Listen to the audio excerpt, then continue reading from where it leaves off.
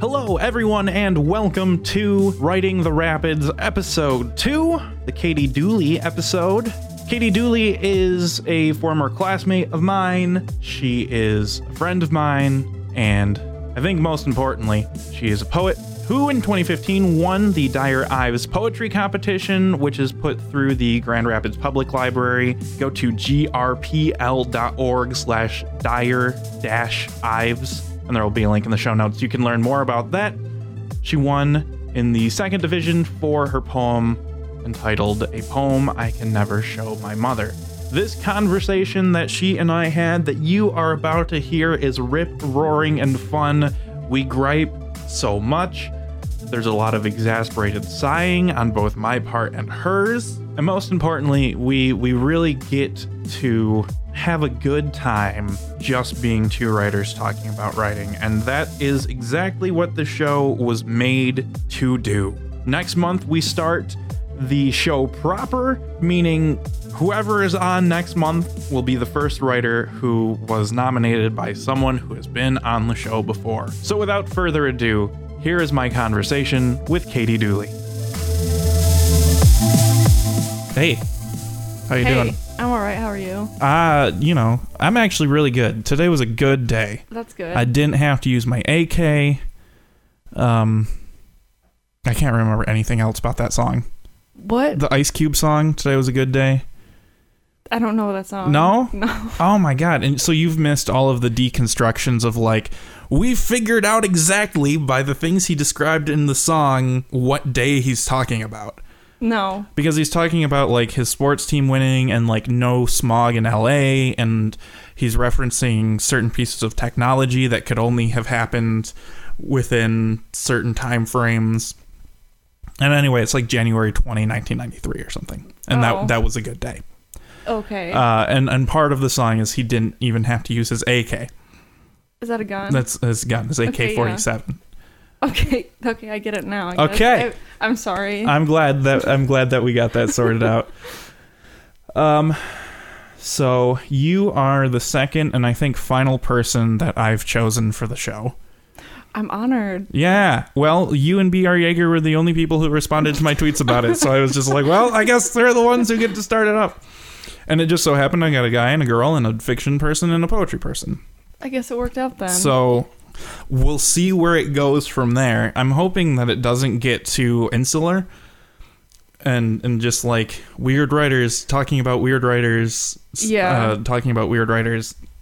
But I feel like that's what the writing community does anyway. I feel like it is too. Like all writers are weird. Yeah, well, that's true.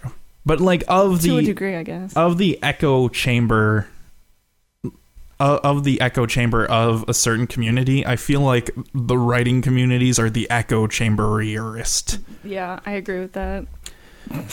So you're on the show because of that, but also I know you personally because we took writing classes together at Grand Valley State University. Yep. And there's a lot of things I want to talk about that, but about school, about the whole like discussions we had in class about like, can you even teach writing? Yeah. Can writing be taught? Like, is writing some sort of mystical thing that is bestowed by the gods upon the people below? But first, I want to talk about, I don't know if you heard about this. Apparently, Sherman Alexie got times up. He got Me Too'd. Oh, no. So apparently a lot of women were like, yeah. Fuck. I didn't know that. When did that come out? Oh, I don't remember. I think it was on Twitter yesterday. I haven't been good about social media recently, but either yesterday or the day before is when I heard about it. But oh God, that's so disappointing. The article that I heard or read was talking about how if you now need to find a new Native American writer, you've been doing it wrong. Yeah, that's very true. And while I agree with that sentiment, we were both taught his work in a class about, what was the class even called? It was like some sort of writing style, something. Style and theory. Writing in style, something like that. And so we took Laura Kaziski, Neil Gaiman, and Sherman Alexie, and we went through a span of their writing. Right. Different genres in which they wrote and different time periods so that we could examine how style works on a sort of micro level. Yeah. Is that now ruined? Like, is 1/3 of that class now ruined for us because Sherman Alexie is a scumbag? Like, I don't feel like that should be the case. Like, I understand why you wouldn't want to support him anymore by making droves of students purchase his books for your classes. I can see how that would be a problem.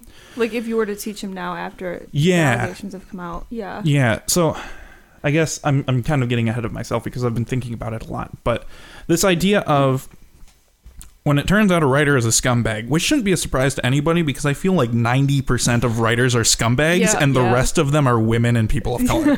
Yeah. So basically the straight white man population. They're awful. They're just like, it should be a blanket statement. It should be assumed that people that fit within my demographic or my assumed demographic, we're all just gross. Yeah. Yep. And just start with that, you know? Okay. Yeah. But like, do we have to teach somebody else now? Like, why do we have to stop teaching Sherman Alexie if his writing still has value? I guess that's like the discussion of if you should separate the person's work from like them as a person. Yeah. I mean, you can say that with a lot of different, like the film industry and like Hollywood. Yeah, I guess too. I'm thinking about it specifically because of that article. That's like, okay, so it's sort of presumed that everyone was already agreed that like we have to stop teaching Sherman Alexie now. After what the article you read? Yeah, the article. Okay, yeah. Basically, like the article was about how we should have been paying attention to Native American writers before this because now everyone's scrambling to find a different Native American writer to teach. Okay, yeah. And I don't know. That's really like, I feel like we shouldn't. I'm wondering if we shouldn't have to do that. Like, does his work still have merit? Aside from the money issue, does his work still have merit? Like, do you feel like you have to throw out 1/3 of the things that you learned and discussed in that one class now? Not necessarily. But I feel like that's something that's always going to be attached to his name now. Mm-hmm. I don't know. I don't know, like, my complete feelings on it. Because, like, what do you do when you were taught his work before you knew? Yeah. I guess it's such a weird thing to think about. Yeah. I don't even know if I'm articulating it clearly enough. I think part of this is... I think that his work separated from him, you mean? Yeah. Like, is it still important? Yeah. I think so. All of this is to say that of those three writers that we covered in that class, his writing was my least favorite. Yeah. Like I didn't like his poetry, but I liked... Oh, yeah. If Amora Kiwi ever listens to this episode, I hardly read it. Yeah, I skimmed it because he's very long-winded, and it's just not my style. Yeah. But, I mean, I could appreciate it, but his fiction was much better, in my opinion. Yeah, and I don't know. Even that just seemed... Like, for me... I mean, you know my fiction writing. Like, yeah. Yeah, I can see why you... His like, stuff was... wouldn't. Yeah, it's just like... It's academic writing about an issue from a person who knows about that issue. Yeah. But, like, that's most of it. Yeah, that's true. Like, as far as academic writing goes, that's most of it. Yeah. At least when Laura Kaczynski did it, it was a world that I found more interesting. Right. This because like, she was weird as hell. Yeah. Well, like... But that's not a bad thing. I feel like I shouldn't have to say that, because I think that, like, I like weird stuff, so I automatically, when I say that something's weird, I think that's a good thing. Yeah. So we'll define weird as good for the remainder of this episode. And, like, I hadn't read anything like her before. Absolutely not, especially her poetry. However, I'm very not versed in poetry. So I'll say that about every poet I read and discover for the next decade. Oh, I've never heard anything like this. I mean, I guess that's a good thing, though. I mean, I guess. Depending on who you are. As long as I never have to teach poetry. I doubt you will. Yeah. I mean... Unless you specifically went into it, but I cannot see you doing that. No. Oh, God. Imagine a poetry class taught by me. Just fucking write something. That would be it. I don't hear pencils moving. Write more. Just like kids sobbing. Oh my God. I would feel bad for them. At least in a fiction class, a theoretical fiction class that I was taught, or not theoretical fiction, a hypothetical class about fiction that I teach. Okay, yeah. At least my ideas about fiction could really, really upset people beyond just me screaming. Why do you think that they would upset people, though? Well, I don't know. I'm imagining it like an intro to creative writing class. I imagine that, like, fresh off the MFA, first job at a university, they throw the 101s at you, right? I actually have no idea how academia works for new professors. This should also be noted. I think that's correct, though. Yeah, so, like, I don't know. Like, I have a slide up on the projector, and it's that narrative arc, right? And then I have an animation of flames just burning it, and then I say, that whole thing is stupid, and you should never do it. If you write within it a structure of 1, 2, and 3 acts, you're bad and should never write. That's very Joe way of teaching. And like half the class rises and leaves. Because I have a very specific idea of what literature should be. Yeah. But I also can't write like that. But do you try to write like that? Or is it just like... I don't know. The idea of trying while writing is really weird to me. Trying while writing? Yeah, like putting in effort while I'm writing, okay, you know? Yeah, like, yeah, I get that. I don't know. I feel like So then when you are writing, then what do you feel like? You don't feel like you're... Like, what is the end goal then if you don't feel like you're trying? Well, the end goal is a completed piece of fiction. Yeah. I don't know. I kind of see it like free jazz, you know? Yeah. Where I know all of the pieces. I know all the scales. Yeah. And then I'm just kind of like playing notes. And before I know it, 30 minutes have passed, 1,000 words are down, and I close my laptop and watch a movie. So you don't feel like when you're writing that you have to try? Is that what you're saying? Or does it... I don't want to say that, because that sounds pretentious as hell. Yeah, I mean, yeah. I feel like when I'm very calculated and I'm trying very hard and I'm 110% focused, that my writing suffers.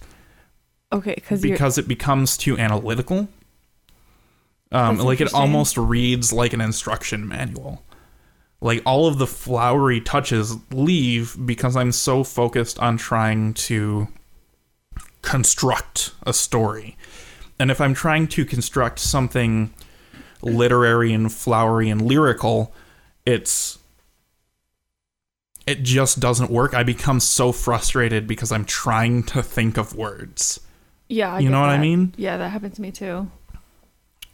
That's probably what you need when you were editing, or like during the editing process, though. Yeah. Right? Or not? I mean, I'll let you know if I ever edit something. Oh, that's true. I forgot that you don't edit a lot. No. Or like ever. I generally will read through and then change a word or two. Okay. I can't relate, but yeah. I'll fix typos. And that's it. So because this isn't about me. It's about you as much as it is about me. But I like hearing other people's writing processes, though. I think it's interesting. Well, yeah. Like, I feel like my process and like my like revision process is like weird as fuck too. Yeah. So as a poet, how do you even though? What do you mean when you say that though? Like, because you how does one revise a poem? That's a good question. I don't know how. Because I straight up, I have no idea. Like, I get how you could, if you had something with a narrative, if you had fiction, if you had paragraphs, like, I get that. Yeah. And in the times that I have floundered my way through writing a poem, I have used several of the techniques that that people talked about in our more general writing classes, because I never took a poetry class. So I'm in the dark, man. Yeah. I don't know what is going on. I have like 6 poetry books on my bookshelves, and that's it. But Amora Kiwi said something about, like, try just writing it almost like a prose poem and then putting in line breaks later. Or, like, playing with line breaks in different ways like that. Yeah. As far as stanzas go, like, I have no idea. Because you don't have to have an idea of, like, I feel like, for me, it's always, like, come naturally when I should, like, break a line. Or if it should just be, like, one continuous, like, one long stanza, or if I should break it into pieces. It depends. I guess I found, like, since I've been out of school and haven't had, like, workshop to rely on people's feedback, I guess that I've noticed it depends on the subject of the poem, or, like, what I'm writing about. It depends on how I revise it. Mm-hmm. Which is not very helpful. Well, no. But neither is really any talk about writing aside from just it being inspirational, I find. Yeah. Because I used to listen to several different writing podcasts, and it was a lot of people trying to be helpful. I feel like if you're going to try and be helpful with writing, you're not going to end up being helpful. Yeah.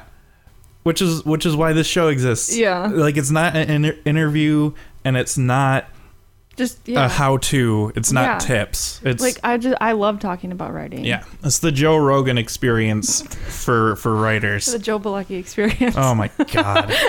I need to be as whacked out as him. I need to get a floating tank in my house. I hear about his podcast all the time, but I've never listened to it. And I listen to a lot of podcasts. Yeah. What does he talk about? Well, he generally has on other comedian friends. Because he was a comedian before whatever it is he is now. Yeah. Podcaster. And so a lot of the episodes I have listened to have been like Mark Maron and Andrew Dice Clay and people like that, and it's been on road trips for work where other people have had control of the iPod. And I don't know, they're always like 3 hours long, and you can just tell they're getting real high during it too. And that's cool if that's what you want. And this talk right now has been really unstructured, and so this is probably more akin to what that is. But I also just don't really care about stand-up comedy. Yeah. I don't consume it. I respect it. I think I would probably be good at it if I wanted to be. But that goes back to the whole, like, you trying. Yeah. I have to put in effort. I have to put in effort in a lot of other aspects of my life. That the things that should be enjoyable shouldn't be. I actually, somebody who I used to be friends with at one point was like, should we try to be friends again? And I was like, I don't feel like trying at something that should be enjoyable. And I've like not talked to them since. If someone asks you that, that's a bad sign. That's a red flag. Go the other way. That's a run the other way. Yeah, well... That's real bad. And the language is coded as more of like... Yeah, like you need to try I'm willing to give you another chance. Yeah, that's such a shitty feeling. Yeah, fuck that. Don't. Alright. Well, good. It's probably good you haven't talked to them then. Yeah, well, and... Yeah. What kind of poetry do you like to read? That's a good question. Dead silence for 15 minutes. Well, because I don't know how to describe the kind of poetry that I like. Like, I mean, like I said, I like weird stuff. Does poetry fall into like isms?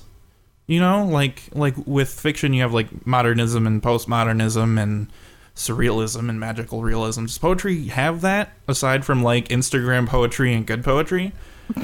Instagram poetry is not a genre of poetry. It's just, I can't even talk about it because it makes me so angry. Okay. I mean, yeah, I guess it could. I don't think it falls into an ism, as you said, so easily as like fiction would. What makes you so upset about Instagram poetry? Have you read it? It's just micro poetry. No, oh God. I mean, okay. I guess like the Instagram poetry that I have read has been, It reminds me of the shit that I wrote when I was like 16 and didn't and like thought that I was good. No. Yeah. I mean, that's pretty much the feeling I got while reading through Milk and Honey. Yeah. And it's like, you know, yeah, I feel, yeah, I'm not a fan of that. It's frustrating. It kind of feels, hard. If I could make another music analogy, it's kind of like listening to a punchline rapper. Like Lil Wayne in a certain period where you're like, ha, that was clever. Oh, but it was really easy. And it doesn't stick with you at all because it's so, because it's just like, oh, that was like kind of good, but I'm not going to go back to it. Like, I don't know. So it just seems, it feels lazy to me. Part of it did feel lazy, but it also, I feel like when I talk about poetry, especially poetry I'm critical of, I always catch myself in traps. Yeah. It's like, yeah, man, it feels like you just wrote in 15 minutes. And then it's like, oh, wait, that's all of my writing, too. But mine's different, because it's not about a boy who was mean to me once. I mean, everyone probably says that about themselves, though. Yeah. Like, that's bad, but mine, and I do the same thing, but I'm different. Yeah. I feel like it's different with poetry like that. Like Milk and Honey. Well, it's very audience-focused, I guess, is what it is. That's a great point. And so that's exactly what it is. It feels pandering, I guess. Yeah, right? Yeah. Especially with Milk and Honey, which is the only real like book-length work I've read of that sort of genre of poetry, where I'm reading through a lot of her stuff and I'm like, that's poignant. That feels really different than the poem I just read in terms of like, obviously it's not a narrative. It's not like, here's the poems I wrote when I was 20 and it ends with poems I wrote when I was 21 necessarily. But it just feels like that's an experience that lives in a completely different world from the experiences that you have described in these poems. Right. And everything is in the first person, and it's contained within a book. Right, so I have to imagine that the narrator is the same person, unless you're actively telling me that it's not. Yeah. And again, this is where I get hung up on poetry, especially like book-length works. Yeah. Which is the only poetry that I really read, because reading a poem just on its own just feels weird to me. That's interesting that you feel that way. Because I guess I've never thought about it like that. Because we talked, like, obviously I took both poetry workshops, like intermediate and advanced. And in advanced poetry, we talked about, like, book-length works and how there's not you don't necessarily have to have, like, a narrative, but like a lot of poets, when they do have like a full body of work, like a book, there are certain aspects of some poems that like relate to each other. Yeah. But I have Milk and Honey, but I haven't read it. So I mean, it'll take you 20 minutes. Yeah, I know. Yeah. A lot of the things I read because I have been making fun of them already. I mean, it's good to know your subject. Exactly. I read A House of Leaves because I have for months been making fun of House of Leaves, and it's not fair. Yeah, that's a good point. So I read it. Now I feel like making fun of it a little bit less. Did you finish it? I did, yeah. And I got a lot of problems with that book. I have a lot of things I like about that book, and it's... That you like about it? Yeah. I feel like the story is great. Granted, it's something somebody wrote on 4chan one time, but it's great. Like, that is, like, of horror. Yeah. Like, that is my kind of horror. I like that neo-Lovecraftian sort of like, I found a thing and it's driving me crazy. Oh, well, here it goes. Because it's that sort of, like, nihilistic, cosmic horror that I feel is really actually terrifying. I agree. I feel like slasher stuff and splatter stuff isn't scary, and I find body horror horrifying because of how comfortable I am with it. Yeah, that's... You know, like if for some reason, like I've had enough warts in my life that I've like dug away at, and that the idea of like finding something foreign in my body and having to slice it out myself with whatever I have around just kind of feels like Tuesday. Right. But this, I found a thing, and I know it's driving me crazy, and I but I can't stop. And I know that I can't stop. And I think I'm okay with the fact that I can't stop is really interesting to me. Yeah. Because that's sort of like the horror of mental illness almost. Yeah, that's what I was just thinking of. Yeah. That sounds like my OCD that you're talking about. Yeah. I mean, it's like depression too, where it's like, oh, I hate myself. I shouldn't think that because that just makes me feel worse. But I have to think it because it's just a spiral. That's how I feel. Yeah. Yeah. I guess I need to read House of Leaves then. Yeah. I started it a while ago, but then it was due back at the library, so I never finished it. Yeah, that's a book you just kind of have to buy. Yeah, I figured. I think, because there's a lot of things, too, where he's hinted that, like, you have to go back and read it again because there's hidden messages in it. It's like, I don't care. Yeah. Like, if on my first reading, the book itself does not reveal to me that there might be hidden messages, then whatever hidden messages are in there it's just lost aren't interesting to me. I mean, I like alternate reality games as much as the next guy. The whole Cloverfield marketing campaign and all their secret stuff and all the symbols in the first movie. Like, that's cool, but I see a symbol there and I attribute some meaning to it, but at the end of the movie it hasn't been brought up again, so now I have to dig into what the symbol might mean. Whereas with House of Leaves, yes, I am sure that if I took a cryptography class and looked at that list of photographers that means nothing aside from to take up space and illustrate how this character is crazy. Like, if I have to go through and it's like, oh yeah, that's a Regerine cipher.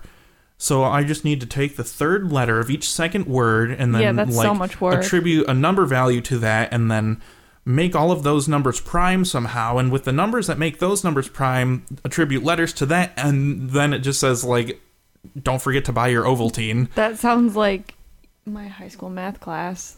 Not interested. Yeah. So, but like the story itself is good. Just part of me thinks maybe the book got in its own way a little bit with the formatting, but I also really want to congratulate it for doing something different with the formatting. Again, I mean, that's why people talk about that book, though. Yeah, they talk about it because of the formatting, which isn't as crazy as a lot of people say it is. Yeah. So there's a couple sequences where it's like, oh my god, I'm turning the book around. And that's cool because it makes the book as object important. Right, which you don't think about. Yeah. And so that's cool because it pays more attention to certain things about literature that other people either take for granted or don't think about or find childish or whatever. But it really does.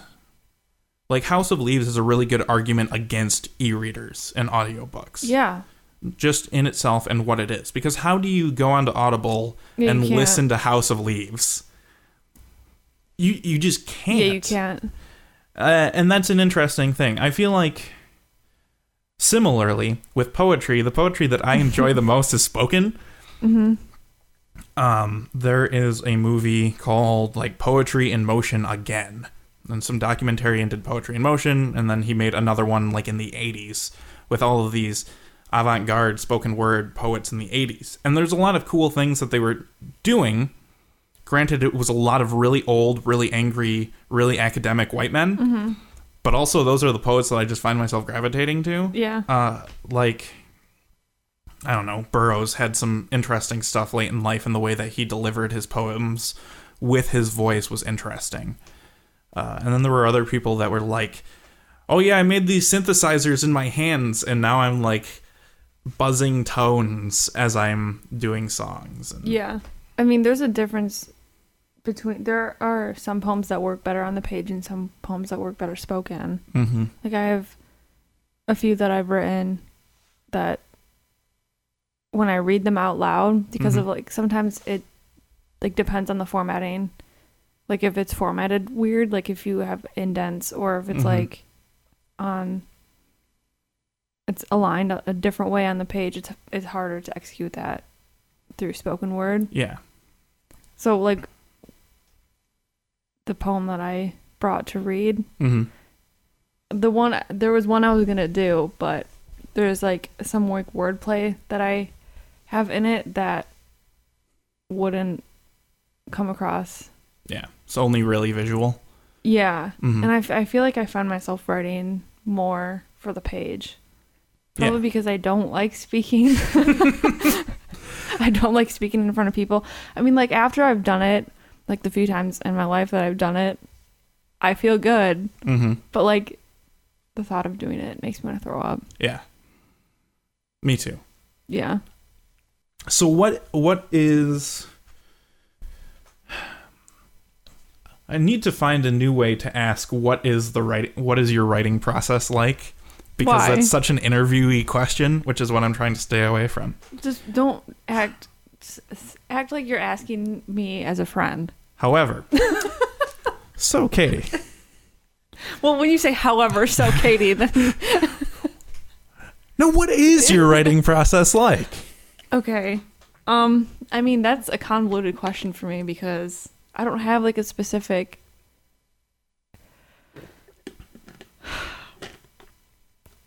I don't have a specific like way that I do it every time. Yeah. Reading poetry, or I guess just reading in general, usually helps. I get emails from National Geographic solely because they have really good article headlines that I use for titles consistently. Yeah. I like that a lot. That's something that I've been doing since I was like still in school. Because I think someone mentioned doing that in my like intermediate poetry class, and I was like, that's a really good idea. Yeah. And so I still do it. Yeah, a lot of my early flash fictions are just song titles. Yeah, I do that too. Music is like a big thing. So do you listen to music while you write? Sometimes. Yeah. Okay. Sorry, I had to think.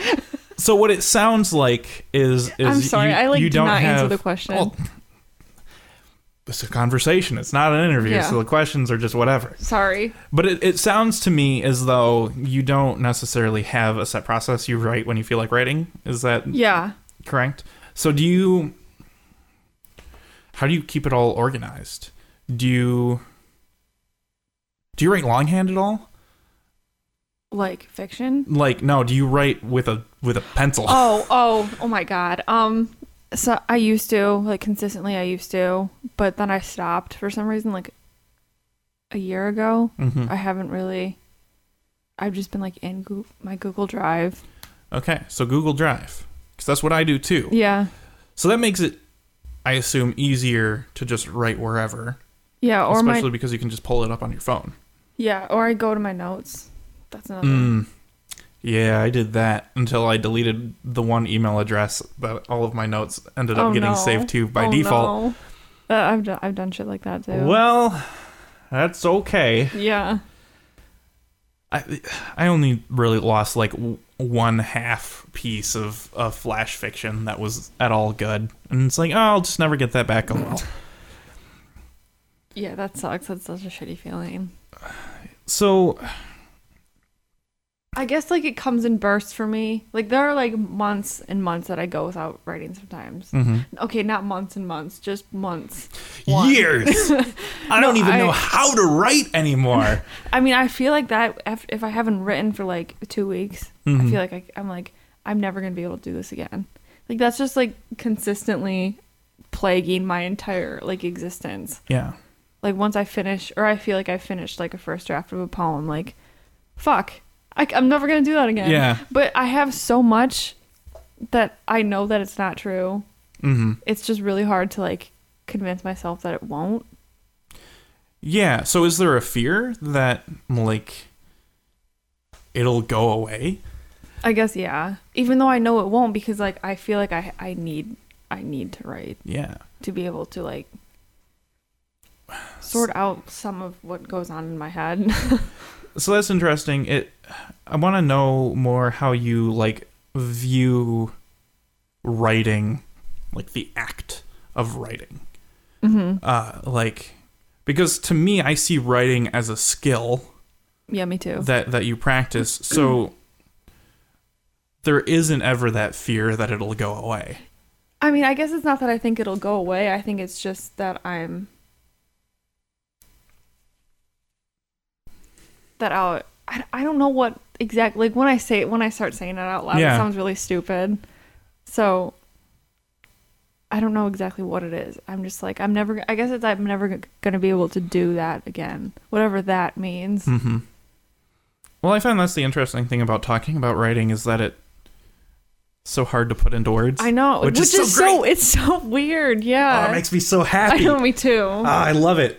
It's such a weird feeling that you can't really describe. Yeah, it makes complete sense in your head. Yeah, and then you try to articulate it, and it's like, what in the fuck am I even saying? Yeah. Do you ever like vibrate like as you're typing? Yeah. Like when I feel like I finally found out what a poem is about or what I like want to be writing about, I'm just like, I need to keep chasing this until it's like a sparkler. Yeah. How do you do that? What do you mean? Like in a poem, like discover what it's about and then keep chasing it. Does that come with revising?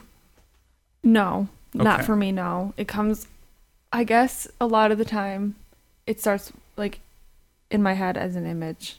Okay. Or yeah, it usually starts with an image that I get if I like read something that I think is interesting that I want to like make my own or explore more. Mm-hmm. I just lost my train of thought. Mm-hmm. That's fine. We were talking about we're here with Katie Dooley. I gotta do my fucking NPR thing because that's where I was this morning at work. We're here with... I gotta turn myself way down. Stop. We're here with Katie Dooley, poet, graduate of Grand Valley. Interview over. Oh my God, she just left. She got up and left. But yeah. An image. That's it starts with an image. And then, so sometimes I just like try to start describing that image that's in my head or like the feeling that I have. And then a lot of the times it like snowballs and completely transforms into something else. And I'm like, oh, that's what I'm writing about. So it never, I mean, there are like a select few times where I have gone into wanting to write something with like a specific idea and then, those poems, like, I never usually go back to them because they feel so forced. And I feel like if it starts turning into something else, then that's a good sign. Yeah. So the way that in my head I'm seeing it is you start writing and then, I don't know, just for the sake of saying several dozen words into it, it's actually this. Yeah. And then you keep writing and then it's actually this. Is that what it is? And then like the first like 7 stanzas like aren't actually relevant anymore? Yeah, a lot of the times that does happen. Like it'll be something that seems like more concrete at the beginning and then it turns like more obsolete towards the end. Okay. And then do you keep that or do you throw it away? Or does it depend? I have a like, you know, the whole like kill your darlings thing. I have a really hard time doing that. Okay. And I don't like it. So if I like have to take something out that I really like or I'm attached to, I just like keep it and I'm like I can use that later. I can add it to something else where I can like expand it. I see. Because I have the same sort of thing where I'll start writing something and it's like, oh, it's about this. Yeah. It's about this feeling. But because I hate editing, I'll say, well, I have this already, though. Yeah. So I'm like that too. I have to build around the foundation that I have laid for myself. Yeah. And then what comes about generally is something completely different, right? Yeah. Because it's this amalgamation of what I was really getting at versus what I was able to pull off. If I start trying to like conform to the beginning of a poem when the ending is like, or like the more like the middle or the end like feels like what it's actually about, and then I try to go back to the beginning to like include it or like make it fit, it never works. Like, does it work for you when you do that? I don't know. Well, I mean, I guess it's different for you because you just don't edit. So. Yeah. Like I'm sorry, so. It's just so funny to me. No, and it's fine, and I deserve to be ridiculed. Did you edit like when we were in school? I mean, we were forced to. We were forced to. I feel like, and I think at least with Kaneko's class, we actually had to turn in both drafts. Yeah, so that he could see. I'm sure that was really painful. So I want to say, well, it wasn't painful. It was just tedious and boring. Like that's not the part of writing that I'm interested in. Yeah. That's really funny, but like, that's not writing to me. I know, but like a lot of writers would say that it is. And that's totally fine, and I'm very happy for them. That's not going to be in your class, in your 101 class. I also don't have that problem with killing your darlings that you have. I have it more as, oh, this writing is so good, and it's not, oh, this is so good and so precious that I need to keep it alive. It's, I spent some time on that, and I deserve to have that come to fruition somewhere. No, yeah, that's exactly what I think. It's not like that I think that it's like so good, and it's like, oh my god, this is like the best metaphor that I'm ever going to come up with. It's just like, I really like how this sounds or how it looks. Sure. I'm straying even further from that. Wait, where is like economically, I'm a corporation. You yourself, Joe, and my writing is the products that the corporation is putting out. Oh my god! Right, and it sounds so stressful. But it's not though. But that's a good image. I guess I was getting ahead of myself. That's an interesting way to look at it, I guess. Yeah. Well, what happens is, I don't love my writing. Me either. Like, I know it's good. Me about myself, not yours. Yeah. I hate your writing too. Well, and it's not even like a hate. Part of it is almost like a disdain. Mm-hmm. Like, if writing is my children, I'm a bad parent. Yeah. I'm the alcoholic mom who's like, yeah, you're going to take care of me when I'm old, you bastard. Like, I only had you, so I would have someone to take care of. Yeah. It's like the Middle Ages, you know? It's like, I just, like, I need someone to help me on the farm. Yeah. There is no difference to me between pieces I've written and pieces I've gotten published, because every piece I've written that I have decided is completed is in the queue. Okay. It is like, literally currently now, every piece that I have written and finished is out for review somewhere or has been accepted. And again, economically, I know 14 people ever will read this poem, including me, the people I send it to, and the editor of this magazine. Mm-hmm. So spending 16 hours on this piece is economically unintelligent. To you. To me. Because if the piece is good enough to get accepted by an editor and published in a magazine, that's enough time. That's as much time as needed to be devoted to the piece. Where it is more beneficial to me to have a million pieces out that are maybe 75% as good as they could be, than to have 75 pieces out that are 1,000,000% as good as they could be. Yeah. Like, especially at this point in my life as a writer, like, it is more beneficial to me to have lots of pieces out there than to have one really good piece. Yeah, I understand that. And so you are saying that you don't think it's worth the time spent on those? See, when you say it, I guess what it is... I don't mean that as like in an accusing way. I'm trying to understand. Yeah. I think what it is the piece is so short, it only takes so much time to read it. It should only take so much time to write it. Yeah. I mean, that's an interesting way to think of it, because I've never thought about that, like, for myself. Because I spend, like, so long on some of my shit. Sure. And again, it's poetry, which is just black magic. There's nothing, there's no, like, as far as I'm concerned, you can look at other poets, but as soon as I start taking inspiration from another poet for a poem I'm writing, I'm plagiarizing and I'm doing something that's already been done, and that's bad. If you think about it like that, though, you'll never write anything. That's why I have no poetry. I feel like that can be, like, applicable to other genres, though. It probably could be, but I don't know why I have that block. Like, with fiction, it's so different. Yeah, I agree. It is. And I think part of it is because with poetry, I align it a lot closer to music. Yeah.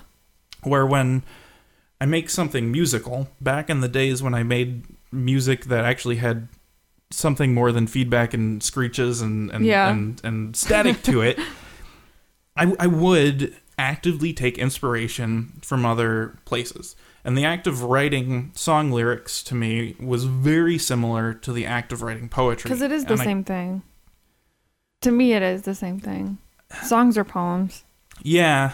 I just don't know if they should be. Like, for me, I don't know if they should be. I feel like they deserve to be separated out. No, they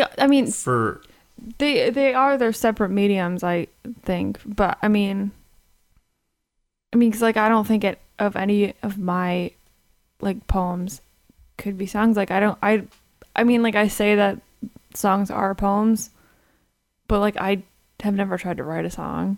Mm-hmm. And they are different enough. Yeah, and I have aspirations of writing poems, but the way I envision their finished products is always set to music and spoken.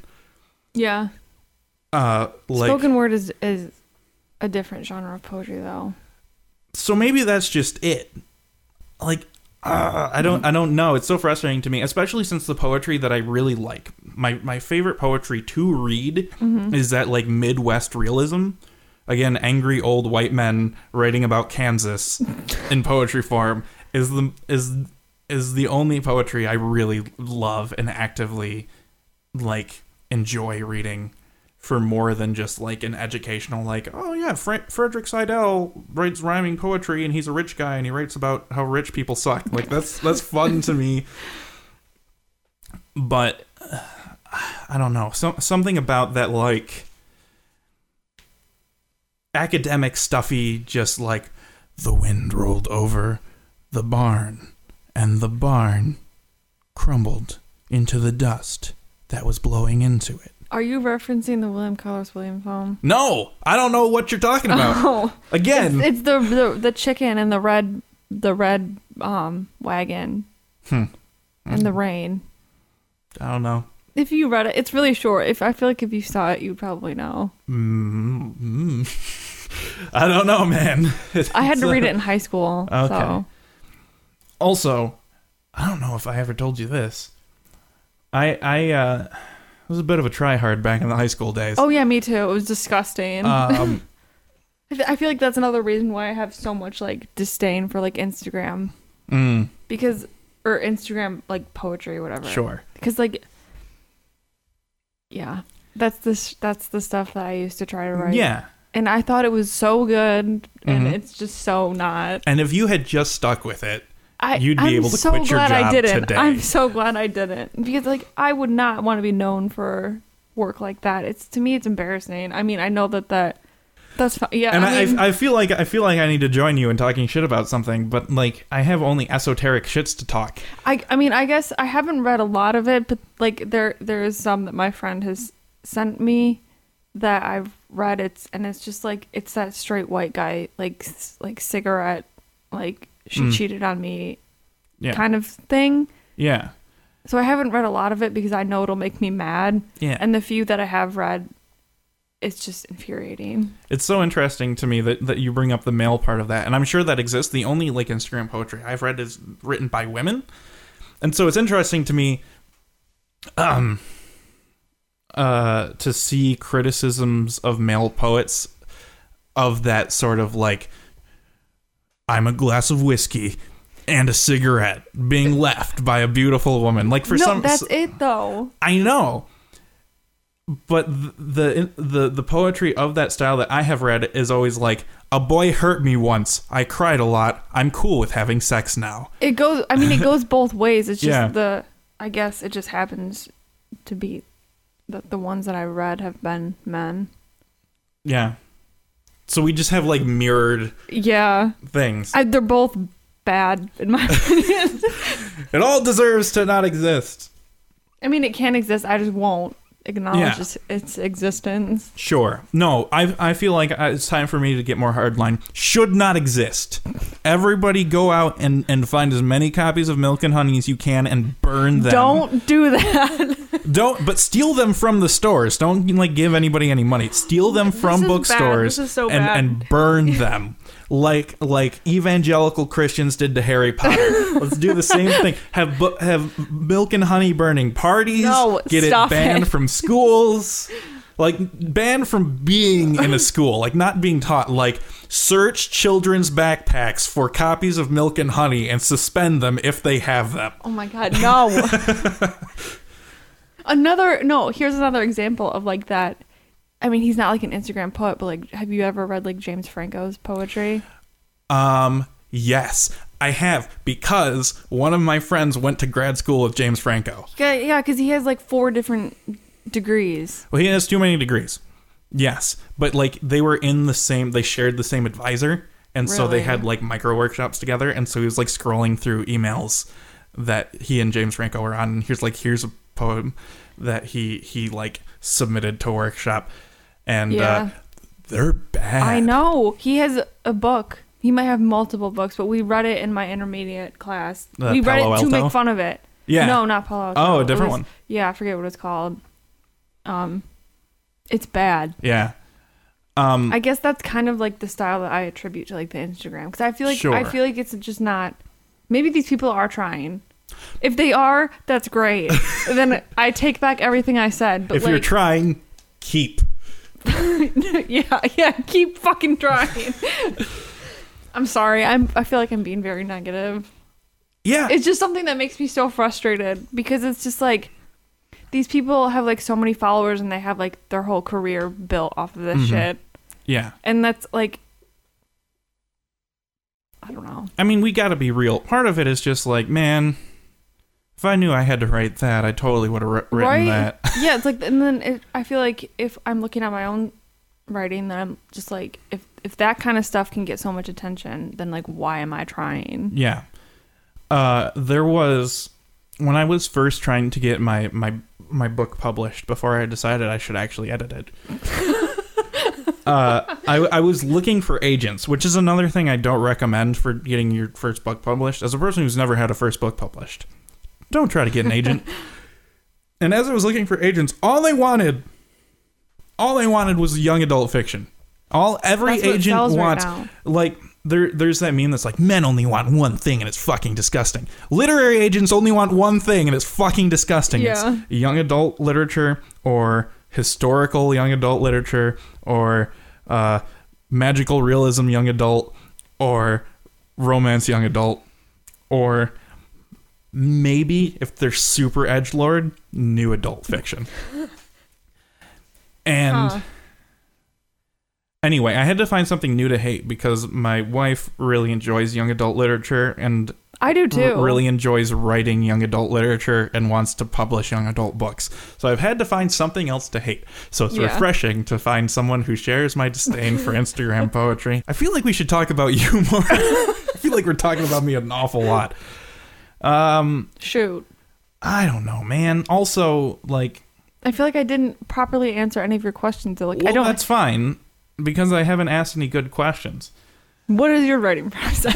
What is my writing process? No, I was imitating you. But I mean, what is yours, I guess? Well, I don't know. I'm a lot more regimented about it, especially this year. My big goal for this year is I want to write a 400,000-word novel, because everybody jizzes about long pieces of writing.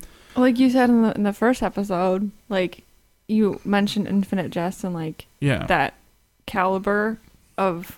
I could see you doing that. Well, thank you. Most recently, I've read 2666 by Roberto Bolaño, and there is an element of monotony to a work that long, especially about that subject. I'm not familiar with that. It is...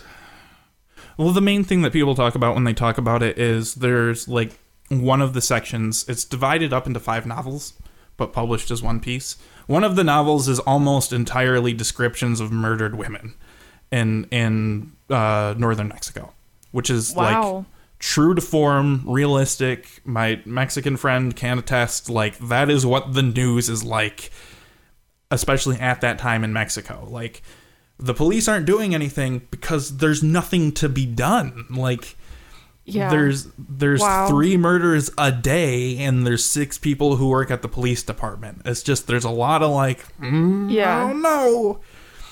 And there's an element of monotony to that I find really interesting. There's a couple other like really long books I have heard of have that same sort of monotony. And there's something interesting about being able to, how do I phrase it correctly? Not have to be rip-roaring action all the time. Yeah. To have their attention because they're 300 pages into a 800-page book, right? Yeah. Just because you can't get that far and put it down. True. Or more than just because. But that's part of it. And this idea of, also by Bolaño, The Savage Detectives, which I'm pulling from, there's 2/3 of the book are interviews with people about 2 other people. So it's these 2 guys, Ulysses Lima and Arturo Bolaño. They, in the story, like, it led this group of poets. And so the middle section of the book, which is really like 60% of the book, is interviews with all of the people who knew them throughout a large amount of time, like 30 years. So you're coming back to people. And there's this cool thing where there's like 40 different voices that are happening, and they have their own narratives that are happening, that are like disconnected from the actual plot of the story, where you get little character dramas of like these 2 or 3 people like cheating on each other and like falling in love and falling out of love that has nothing to do with Ulysses or Arturo. And that's interesting to me, that you can have a 1,000-page book that is essentially a collection of short stories within actually one novel, and not have it be a collection of short stories. Yeah, that is really interesting. Well, does that end up like coming back later on? Does it like, do those tiny stories? Some of them just end. Bolaño was really good at writing stories in which nothing really happened. He just kind of wrote interesting characters. So it's more literary. I guess so.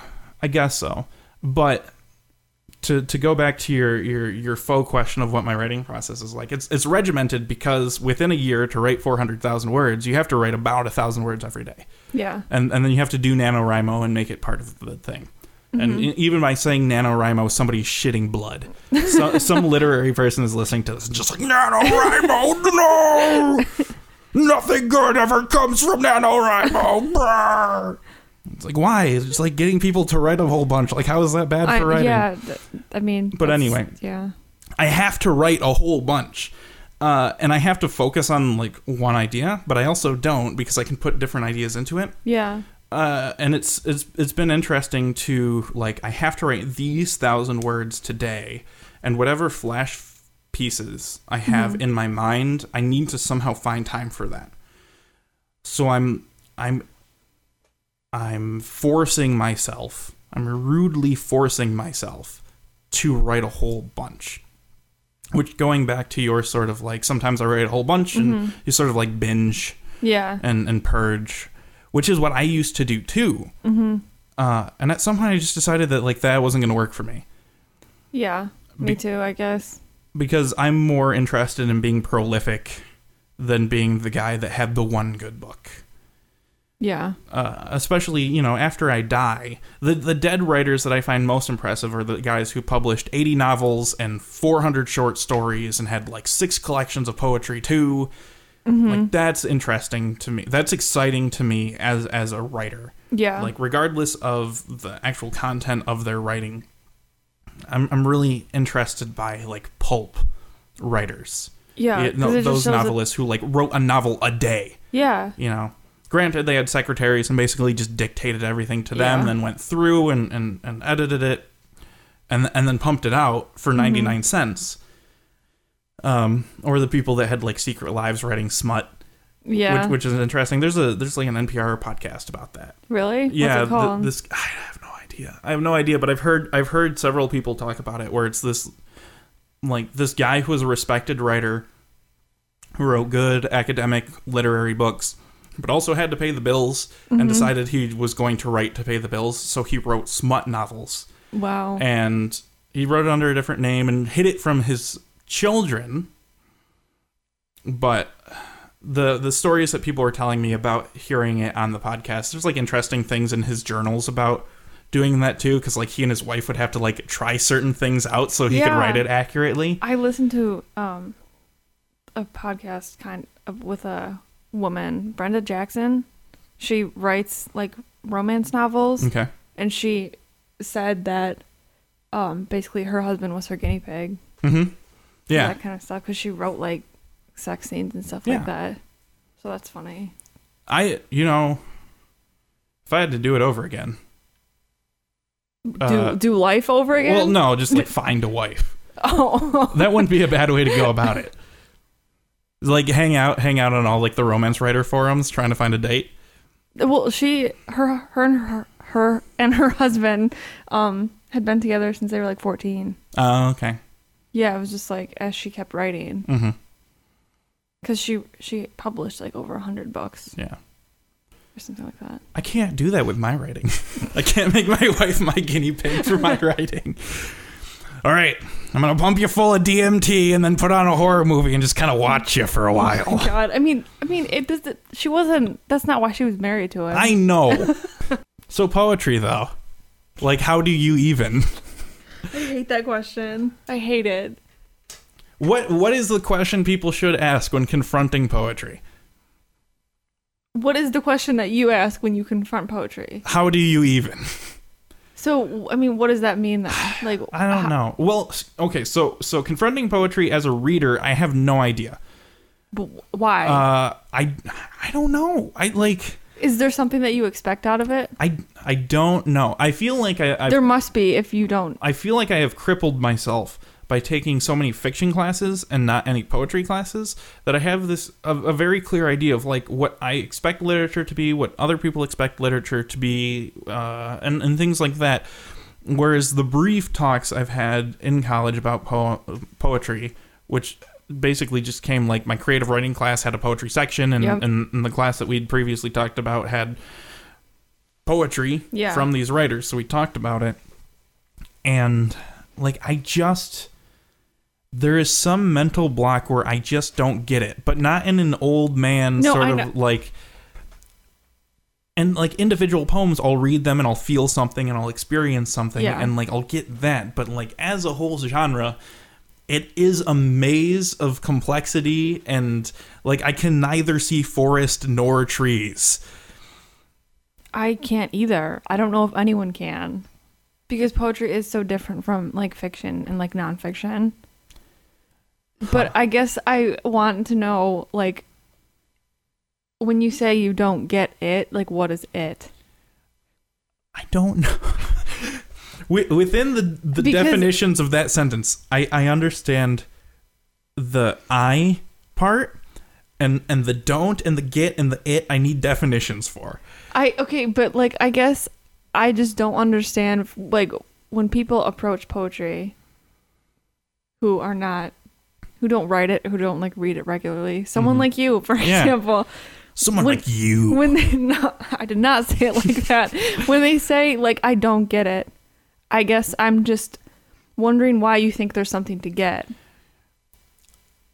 And that is a really great point that I understand and keep in the back of my mind always. However, I don't get that either. But I guess why do you think that you need to get something? When you are starting a new book, starting to read a new book, are you I don't get it before you? No. Well, that's because I have preconceived notions that it will either subvert or fall in line with. I expect there to be a narrative. Poetry's not like that at all. And characters. And yeah, poetry can be like that, but it doesn't have to be.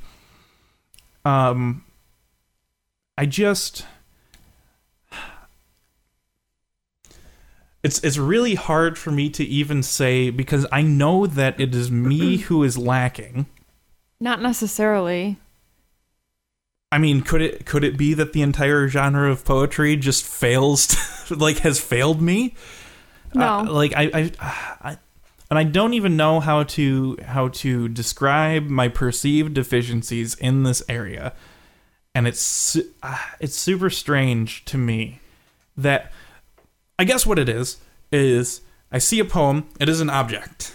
Yeah. And in perceiving an object, there should be a perception that takes place. And why do you feel that way, though? Well, because... Is there... Why am I reading the poem if not to experience the poem? No, that's not what I'm talking about. I'm talking about you looking at it objectively. So when you go to read a poem, do you always expect to get something out of it? No. Okay, good. But I expect good. to react. Okay, somehow. That's more than a lot of people who don't get poetry. It should also be noted that at no point in time do I ever actively try to get it. Poetry is something I come into contact with every now and then. Yeah. And say, man, I really wish I had a better understanding of this. But I guess it's just like, what do you when you say you're trying to understand it, is it like poetry as a whole then? Is that what you're talking about? I guess so. It is a language that I do not speak, but I can perceive some words. Yeah. Okay. And I understand that as languages go, it's kind of like Finnish, where even the people who speak it say it's really hard. Mm-hmm. Yeah, I mean, I guess that is true. And I really respect that. And poetry also seems kind of like cartooning to me, where there can be a really deliberate structure to it. Sort of like you Ziggy, is a comic, right? And it's always like one panel, and it's just kind of a one-liner. And then there's Frank Miller's Sin City. And those are both cartoons. Yeah. Right? And so poetry is kind of the same thing, where I don't know necessarily, just by looking at a poem without having read it already, if I'm looking at Ziggy or if I'm looking at Sin City. And so I find myself frustrated and trying to figure out where it fits, if it fits. If it doesn't fit, why not, as I'm reading the poem. And I end up distracting myself. I can't just sit in a Zen state and just let the poem enter me and then define it later. That gives me a more clear understanding of how you see it then. Okay. Because I think that with poetry, when people say that they don't get it, like you just said, or if you're automatically trying to categorize it just by looking at it without reading it, I think that you're doing a disservice to the poem. Because I don't think that when you're reading a poem that you need to go into it thinking you're going to get something from it. I think that is subjective, and that that's not the goal of the poet. I know it's cliche to say that I write for myself, because to an extent I do, but also when I finish something and I submit it and I let go of it, so then it's not mine anymore, and then it belongs to whoever reads it. And if you go into reading a poem without any expectation or any preconceived feeling of I need to get something from this, then you probably will get something from it. Because I feel like a poem is just asking you to be with it in the moment. Yeah. It's asking you to suspend your disbelief for the time it takes you to read it. That's how I feel. That's how I read poetry. And I agree with you. And I feel like reading poetry like that might actually be a skill in and of itself. I can see that. And I can see why that would be something that it would be easier for poets to do than other people. Because they have practice with it. But yeah, it's hard for me to go into something and say, I'm going to forget all of the context.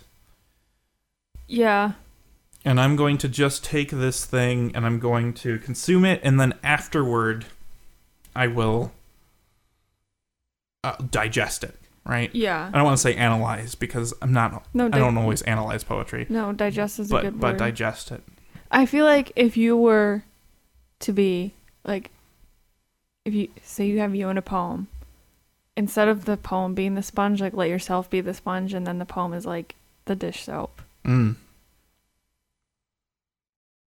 I can dig that. And again, that leads us back to the very beginning of the conversation, wherein I find myself being sort of frustrated where we find somebody as a scumbag and now have to just disregard their entire body of work. Especially poets. Like, Sherman Alexie is not known for being a poet, really. No, and he's more fiction. And to be honest, I started following him on Twitter while we were taking that class. So did I. And I think before the class even finished, I had unfollowed him. Yeah, because then he tweets a lot, doesn't he? He tweets a lot, and it's all just stuff I kind of disagree with. It's just kind of like, you're just kind of like... I understand where he came from, and if the absolutely true part-time biography, if that is at all autobiographical, like, I understand... He said it pretty much was. Okay. Yeah. I can understand why you would feel the need to come across as arrogant as he does. I also don't need that in my life. Yeah. But at the same time, I find poets I really like poets. Me too. Because I feel like they have more freedom to make larger statements than I think that's true. prose people do. I think my favorite example, and since AWP is going on right now, my favorite example is Vanessa Place getting kicked off of whatever board at AWP that she got kicked off of. Do you know this story? Is this recent? A couple of years ago. Oh, maybe if you talk about it, it'll jog she something. Is a lawyer as well as a poet, and so she decided to tweet verbatim "Gone with the Wind." I think it was. Was that the one with like Mammy, the sort of like really racist book that turned into the movie that has lots of N-words in it? Was it Gone with the Wind? We're going to assume it's Gone with the Wind. And if it's not, insert the actual name of the book there. Anyway. I have no idea. As a white woman herself, I believe. I don't know if she's what her... I haven't seen her 23andMe. I believe she's a white woman. Tweeting that verbatim while... like slurs? All of the slurs. It was on her @Vanessa Place Twitter handle, and she had changed the profile picture to the actress who played Mammy. So people were upset by it. And basically, everyone decided that she was a racist. They decided to totally disregard her artist statement, and she got like kicked off the board. But her artist statement and why she did that was because she's a lawyer and knows how copyright law works, at least at a more advanced level than your average Joe does. Mm-hmm. By doing this, she was violating the copyright of the publishers and the estate of that book, who own the words. Yeah. And she was tweeting out the words and punctuation verbatim. So what she was trying to do was force them to take ownership of those words by entering into a legal suit with her. By saying, you can't do that, those words are our words. At which point all of the racist stuff that everyone was upset about would have to be claimed by the estate of the writer who wrote that. Right? Because they have to they have to say, you cannot say that because those are our words. Those are our phrases. I don't know if anything actually came about that legally with her writing and stuff, or with the family entering into legal action or anything. All I know is that everybody thinks that she's the most evil poet in the world. But anyway, I feel like she as a poet can has the power to present these things and call them poetry. I think that was my favorite thing about Steve Rogenbuck back when he was doing his video poetry thing. Is he's like, I'm going to do a thing and label it poetry. And because the definition of poetry is the way that it is, nobody can disagree with me, really. Yeah. I mean, you can, but it'll be futile because it's poetry because I call it poetry. Yeah, which that's so weird to think about because I feel like poetry is the only genre you could do that with. Yeah, aside from like art as a whole, right? Like performance art you can do that with, you know? No, yeah, I meant like... As far as writing goes. Yeah, I meant writing, yeah. Definitely. Sorry. Because I can't write a poem and be like, that is prose! Yeah. And people are like, I don't think so. There's prose poems. Yeah, and you can call those poetry. Yeah. It's very strange. Which is interesting. I love the double standard. If it even is a double standard. I love that it feels like a double standard. I think it feels like one. Because I love writing prose poems. Yeah. And I think prose poems are some of the most exciting poems to think about. I think so too. They feel more unrestrained than linear poems to me sometimes. I also feel like line breaks can just be too limiting. Which is weird because line breaks are kind of like what makes poetry. But I love this idea of prose poems being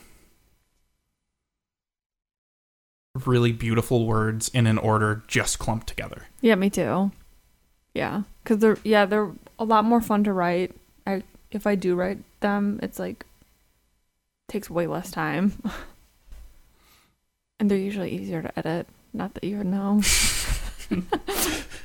I'm sorry. I'm gonna get like no edit tattooed on me somewhere. Do it. Like Thug Life on Tupac, just no edits. And then I'm gonna have to get a 6-pack, and I'm gonna show up at writer conferences and just be like, nah. And I think the reason why I didn't write very much as a young person, really, I have nothing. There's no writing of mine that has survived that hasn't been at least finished being written post school. Yeah. And I imagine when I finally do enter myself into an MFA program, everything I write during that program will immediately get torched as soon as I graduate. I feel, yeah. I mean, there's like, I wrote so much in undergrad, and I haven't looked at a lot of it. Like, I have like folders on my computer of just like, probably like hundreds of poems at this point that I really haven't gone back to. You should. I know. You know what you should do? You should, as a form of poetry, live stream yourself going back through these old poems. Like, get a webcam, get a microphone, get on Twitch. Get on Twitch. And just say, all right, today we're going through these 5 poems. And just like, ready. And reading them? Okay. And yeah, pull them up on the screen so everybody can see. And edit based on what the chat says edit. Would it have to be like random poems, or could I pick them before I started live streaming? You can pick them based only on what the document is titled. You're not allowed to open the documents. So it's playing Russian roulette with yourself. Yeah, I was just going to say that. It's playing Russian roulette with 5 bullets in the gun. I feel like that would be a good exercise, though. I feel like that's kind of the thing I would need. Yeah. Since I relied, like, during workshop and stuff, I relied so heavily on other people's comments. And, really? Yeah, and not having that is... I mean, I've gotten used to it at this point, but, like, when I first started... Because, like, right after I graduated, I wrote a poem a day for, like, 6 months.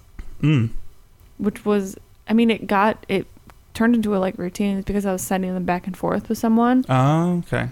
But that's kind of, like, where I got the amount that I have. Yeah. So... maybe I should do something like that. Just hop on Twitch. Yeah. Just make sure you set it up so that people can like tip you and stuff, because you're gonna have to make money off of that. Yeah, you're right. Otherwise, it's gonna just be mortifying for the sake of being mortifying. I highly doubt anyone would watch that. So says every person who has ever since become a full-time podcaster. Okay, but that is the mantra. I am completely baffled. I didn't know. Yeah, I know. I just wanted to make a World of Warcraft podcast. I didn't know there weren't any other World of Warcraft podcasts, and now I make $80,000 a year. I just don't know how it happened. I'm just as surprised as you are. I mean, I don't know why there's an old Jewish lady. That stuff is based on like luck, though. Oh, absolutely. I could totally make that a thing, like roasting my own writing. Yeah, I mean, you don't have to roast it. Just like, I would though. I don't remember this at all. Most of it is. Let's explore it. I might actually do that. I'll credit you though when I. Okay, I'll take 2% of whatever you make, and I will put it toward being able to buy the books of the people who have been suggested by people on this podcast. Oh, okay. It's the most unsustainable podcast without an income. It's like, okay, yeah, here are 5 people that I think you should have on the show. And it's like, oh, shit, that means I need to buy like 10 books. And then I need to read them. Fuck. Yeah, that's difficult. So, eventually there's going to be a Patreon for this podcast because I'm going to run myself into the ground because I also won't ask for people to send me free books. I refuse to ask. I probably wouldn't either. I'd just buy it. No. Do you have a closing statement before we have you read your piece? We've been going for like an hour and a half here. I don't know. Do you want to walk back any of the harsh words for Instagram posts just in case? Okay, listen. It's not a comment on the people who are doing it. It is art. We need to make like a joint statement. We are here before you today to clarify some of the words that some people may have taken offense to. I understand that what I said was kind of harsh and that it is that I just because I don't like it clearly is not the majority if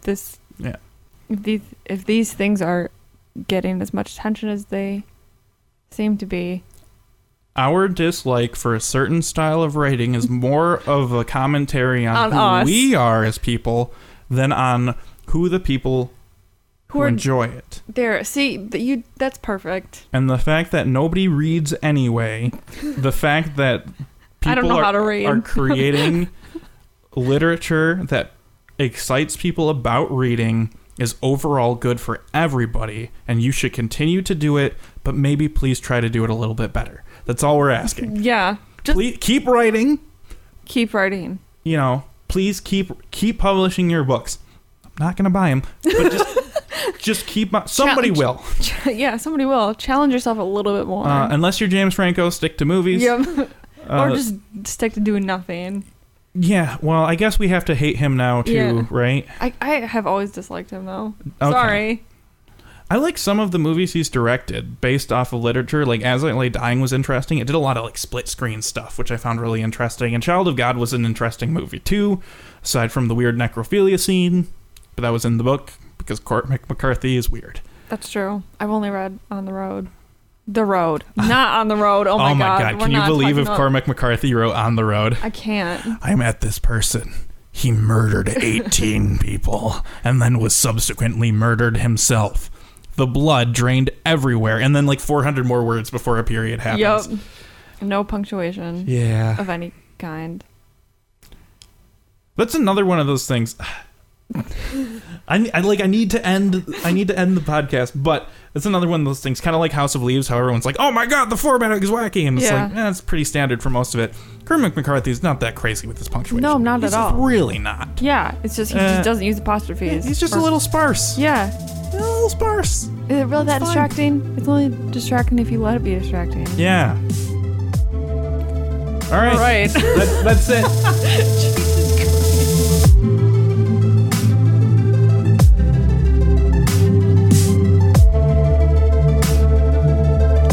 I don't remember when I wrote this, but I took the title from a National Geographic headline that I got in my email, and it's titled, "These homes were once a dream. These homes were once a dream until the ghosts took over. I thought I emptied my jar of ashes because God knows how often I fall asleep with my hands wrist deep in soot. I didn't want to kill the photo version of myself, but she wouldn't stop haunting me. tapping on my skull until I unlock the door next to my temple. I do not know how to let go of promises. I take them to bed and let them die. I had to stop making them in fear of oversaturation. I love the popping sound punctured blood makes, but I can't admit that. Out loud, I'll say I love red roses, even when I don't. Even if I do, I pretend to push everyone away like a revolving door, and I have done my job right when at night I see my shadow pacing alone against the wallpaper. This house might have once been a dream, but I don't dream about home. I think about leaving, but the ghosts need company to prevent complaints from neighbors. So there you have it. You can find Katie Dooley on Twitter at Katie Lisa Beta, KATIELISABETA. It's also in the show notes. I encourage you to follow her on Twitter. She's not super active, but maybe if a bunch of you follow her, she will become active.